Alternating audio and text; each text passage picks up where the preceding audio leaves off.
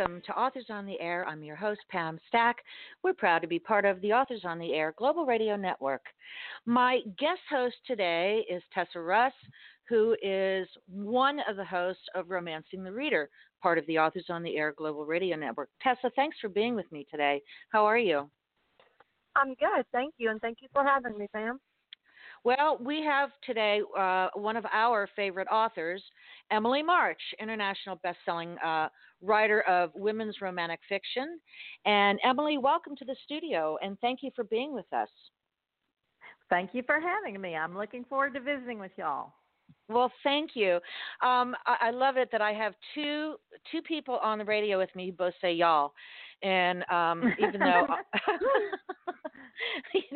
so that's okay. I want to make first an announcement that Emily's new book, Jackson, which is part of the McBrides of Texas, has just released today. So if you are near Amazon or near a brick and mortar bookstore, please go out and get Jackson, the latest book. The next one is Tucker. Is that correct, Emily? That's right. Yep, I'm working on it now. Is this a new series, the McBrides of Texas?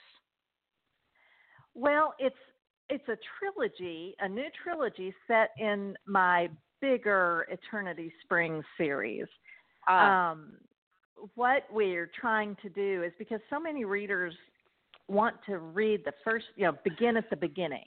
Right. And this series is now like I think this is the 16th book in the series, so we wanted to give new readers a new entry point. But yet it's been a successful series and readers love it, so we didn't want to leave them behind either. So this is why I'm just expanding the world a little bit with the McBrides of Texas. How fun is that? We were talking in the green room, and I asked you about how many books you've written, and you thought you were in the 30s, but you counted, and how many is it? 42. When I count the novellas, I'm at 42. So, good grief. Yeah, tell me been about doing this a while. Well, let's talk about that. You know, we were joking that you've been writing for a long time, because I remember reading your books way back when. You know, I'm not that young, so I remember reading your books. But tell me about how you decided to write romance. Well, I'm one of those readers who read a book one day and thought I could do a better job. Mm-hmm. And I was a young mother, stay-at-home mom, and had 3 young kids, and I wanted really just to do something for me. And so I sat down and tried to write, and I think my dad was the greatest storyteller ever born, I believe. And I grew up listening to him tell the most fascinating stories about growing up in the Great Depression and about his adventures in World War II. And I think I learned storytelling from him. I can't tell a story, orally.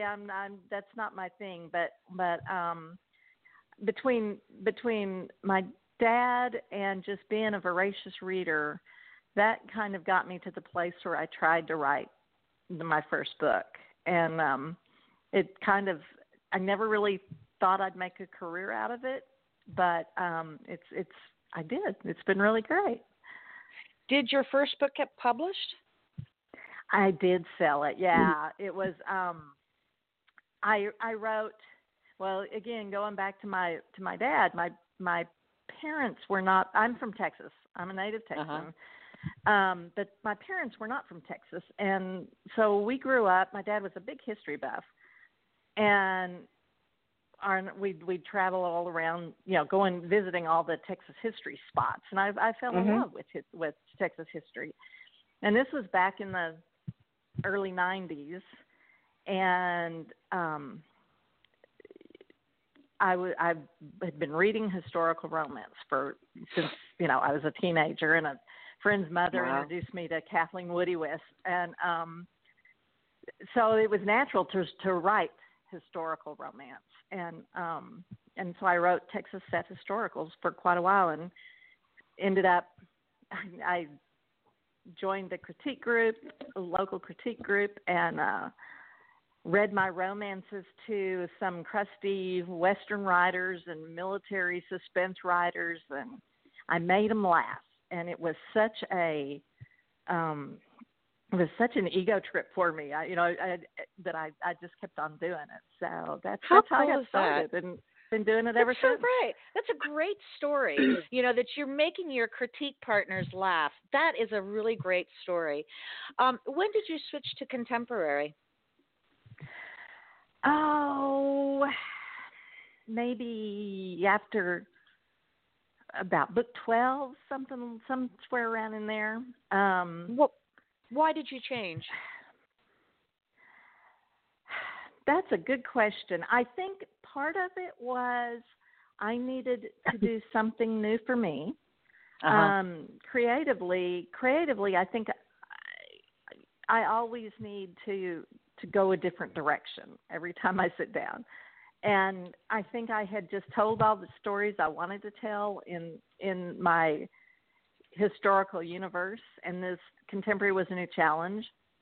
And then I also found a book of my heart, which, writers tend to do. And it was actually more women's fiction. And so that kind Which of got book was me there. That? And which book was that? It was Pocket published it as the Pink Magnolia Club, and now I've re-released it as Season of Sisters. And it's the only just true women's fiction novel I've written. Tessa, you have a question? Yeah. Well, I have more of a statement and then a question. But I am a huge fan of your writing and your books, and I think I go back to about 2011 when Angel's Rest first came out. I was hooked. That was it. I went back after I read that and tried to find anything that you had written before then, and I think with the exception of Jackson, which I did one click today, I have read every single book that you have put out. Oh, bless you. You just gave me chills. Thank you so much. And I love Celeste. And is she, and even after all this time, she's still a mystery. But is she going to continue on in the new spin-off series of Eternity Rest? Is she going to Absolutely. Still going to? Great. No, absolutely. And not only that, but you get to meet her cousin. I introduced Celeste's cousin, Angelica, in Jackson. And so that brings gives you a whole new glimpse into Celeste. She is my tentpole character with this series. And I think she's been a gift to me as a writer because readers do love her so much. And I can use her to say a lot of things I want to say, and without, and she's also convenient too. When I write myself into a corner and I need a coincidence, I can always bring in Celeste, which you can't do if you're. So she says what's on her mind, and her motorcycle riding, angel pin giving away, and you say she was a gift to you as a writer. She is a true gift to us as readers also. Well, thank you so much. That's very rewarding for me to hear. I can't wait to get the next book now. So I'm really anxious to get Tucker. And there's going to be a third. Do you have the title for the third one yet? Yeah, the third one is Boone. I've introduced Boone into the previous, the last one or maybe two Eternity Springs books he was in as a character. And so I decided when I was going to do this trilogy, I'd save him for last. So he'll be the third book of the trilogy. How fun. How fun. I know that Tessa adores you because in her house, which is not close to me, but I've been there, she has her Emily March section in her bookcases. And, there's like there are shelves just devoted to your books. So I know for a fact that she is a big fan. And when I mentioned to her that I was in touch with your publicist, she said, "I want to come too." So here we Oh, are. that's so sweet. Yeah. So Well, tell thank me a you. little bit Y'all more just made my about day. you. Well, good. When you're not writing, it sounds like you're writing all the time. You put out like 2 books a year or more. I don't Yeah, know how many. About 2 a year, right? What do you do about when you're 2 a not year. writing? When you're not writing, what do you do? I'm all about family. That's just, I write about family and friends, and that's me. Mhm. But like this past year, my youngest child, my only daughter, got married, so I was all about weddings Oh for yeah. for a while, and I have 2 grandchildren, and they're just we have play day every 2 weeks or so. I take them both, and we have play day, and Oh. that's just really my husband and I split our time between, we have a condo in downtown Fort Worth and a lake house out in West Texas, and Uh-huh. we split our time between the two. So it seems like if I'm not working or playing with the grandkids, I'm driving between one house and the Between other. the two. So Wow. yeah. But it's a pretty nice lifestyle. I do enjoy it. So Well, the nice thing is you got to raise your kids at home. You had the perfect stay-at-home mom job, and I did. So let's talk a little bit about your writing. You write 2 books a year. Your books are not small. They are. You get a lot of bang for your buck. When do you write well in the morning, in the afternoon, in the evening? Do you have any particular, little kinks that you have for writing? You've got to have it, burning incense and music in the background. Well, that has changed over time, and I'm kind of in another transition period right now. But How so? when my kids were little, and I don't know how. Honestly, looking back, I don't know how I wrote with 3 kids around, but I did. I don't ask me how I did it because I don't know. I do know we didn't have so much to do on the internet, back when I was starting. Right. So Right. there you didn't have that distraction, but. Nowadays, I treat it like a job. It is my job. I get up and I go to work in the morning. And Absolutely. I try to keep weekends as weekends. I don't like this. I'm working on Tucker now. I got behind on Tucker because I didn't do anything but wedding for 2 months at the beginning of the book. So I'm playing catch up now, trying to get That's a priority, done. though. Family first. So I understand that. It was. We had a fairy tale wedding. It was just fabulous, and oh my God, it was really a wonderful time of my life to do that with my daughter. And but how wonderful. as far as I don't have any, I had an office in town that I would get up and first time when we moved to downtown Fort Worth, I got an office outside the home, which I had never had before. That was kind of fun because I got up and went to work like a real person. And I did that for 3 years or so, and then I started spending more and more time at the lake. So I just recently let the office go, and so that's why I say I'm in transition now because I'm learning to write. I'm learning to do it anywhere, which is, I don't have to have my office and my right. I understand what my you're saying, spot. but you're not unusual in that respect. There are quite a few people that I've spoken to who say that they actually have an office they go to. One guy actually has a like cottage behind his house that he goes to write in, and that makes sense to me because you kind of. It is a job. You're running a business. And so, it makes sense to me. I don't know how people can sit in a coffee shop with all the noise going on around them. I don't understand how they can do that. Furthermore, if I was a coffee shop owner, I'd be really angry. Yeah, no. I'm that way. Somebody like a movie, movie star or something. but I don't know how people can work with all that cacophony going on. but some don't mind. Do you listen to music when you're writing? I listen to soundtracks when I'm Ah. not all the time, but when I do listen to music, I listen to music, and I end a book to Last the Mohicans. Every book I finish, I do that as I'm writing the end of it. I listen to Last Mohicans. I don't know, it just does it for me. But I can't do it out in public, and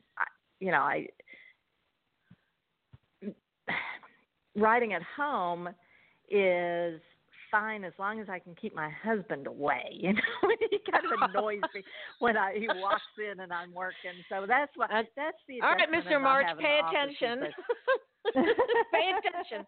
Go out and cut the grass he or knows. something. That's funny. Who do you like to read? Oh, I read across genres. I read this is like one of my spiels as a writer. It's like I think the way you improve your writing is to read, and I think you have to read everything. You have to read. I don't read nonfiction. I read fiction, and it's like I don't want to learn. I want to be entertained.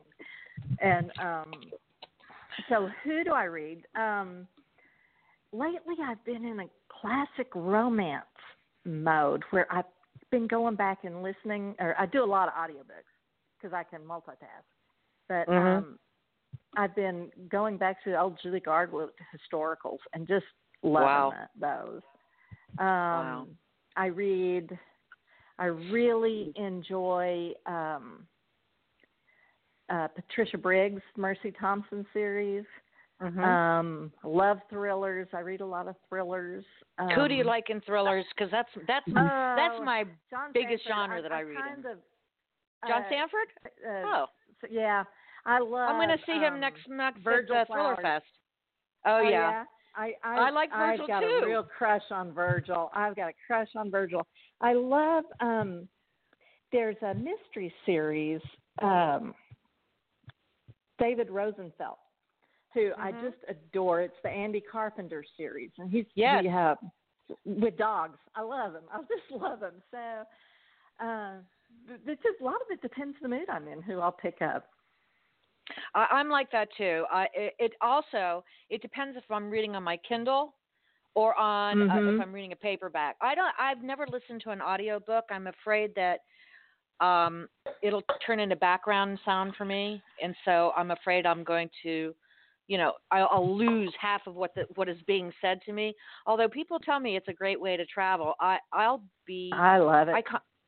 When I'm on the road, if I'm driving, I don't want to have any distractions, or I want to pay attention to the highway. I mean, everything's highway here in Florida, so you're like you in Texas, when you're driving long distances. But it's funny. I read more romance from my Kindle, and I read more thriller, mystery, suspense, fantasy, and science fiction from books. I don't know why that is. It just works out that way. Maybe it's because that's who I'm auto-approved in and NetGalley, So I don't know. Have you ever thought of writing a mystery or a thriller since you love it so much? Well, some of my books I've written some romantic suspense. I don't see myself ever writing a book that didn't have some sort of a relationship in it. Right. But I don't know that I wish I could write a thriller. I wish I could, because I love to read them, but I just don't know that that's where my strengths as a writer lie. It's again, we go back to that family thing, and I think that's my voice is. I would sooner, I could see myself writing a big women's fiction novel sooner than I could write a big thriller. So speaking of, do you think you will write a big women's fiction novel? Well, I have some ideas percolating. I thought I was going to write one before I started this McBride trilogy, but St. Martin's wanted me to. They didn't give me as much time as I wanted, so I'm not real good about writing on 2 projects at once, which is really what I think I need to do. So I will. I'm sure I will, because it's percolating, and I feel like my books are drifting that way naturally. Although the one I'm writing now Tucker is much more a straight romance than I think Jackson was. So who knows? It's every day's a new day when I sit down. There you go. Well, that's good. Tessa? Well, you were talking about writing, thrillers or suspense, but a lot of your Eternity Springs books do have quite a bit of suspense and mystery in them, and you do a very good job with those. Are you planning on any more Eternity Springs books set in Eternity Springs, or is that? I will. I'm not gonna. I'll write this till I quit writing. It's just my readers are devoted to it, and I appreciate my readers. And in the world that I've built, there's just so many stories to tell, I think. So I'm pretty sure Boone might be set back in Eternity Springs. I'm not, though I won't swear to that, just because I haven't plotted it for sure yet. But I see a lot of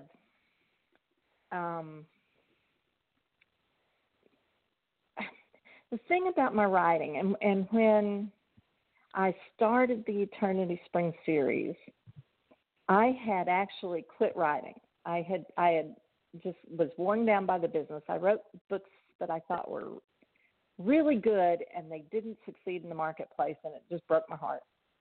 And I didn't write for about 6 months or so. And when I went back to it, I decided to write just what I wanted to write, and I didn't care what the market wanted, and I didn't care what I was supposed to do, and I honestly didn't care about the rules. And that ended up being the Angel's Rest, the first Eternity Springs book. So I think as long as I stay true to my heart and my voice and just what's natural to me, then I will turn out a good book. And I hope that my readers will follow me wherever that takes me. Just like some books, because I don't want to write the same book over and over, some books are going to be heavier than others. Some books are going to be have more mystery. Some of them are going to have more angst. So,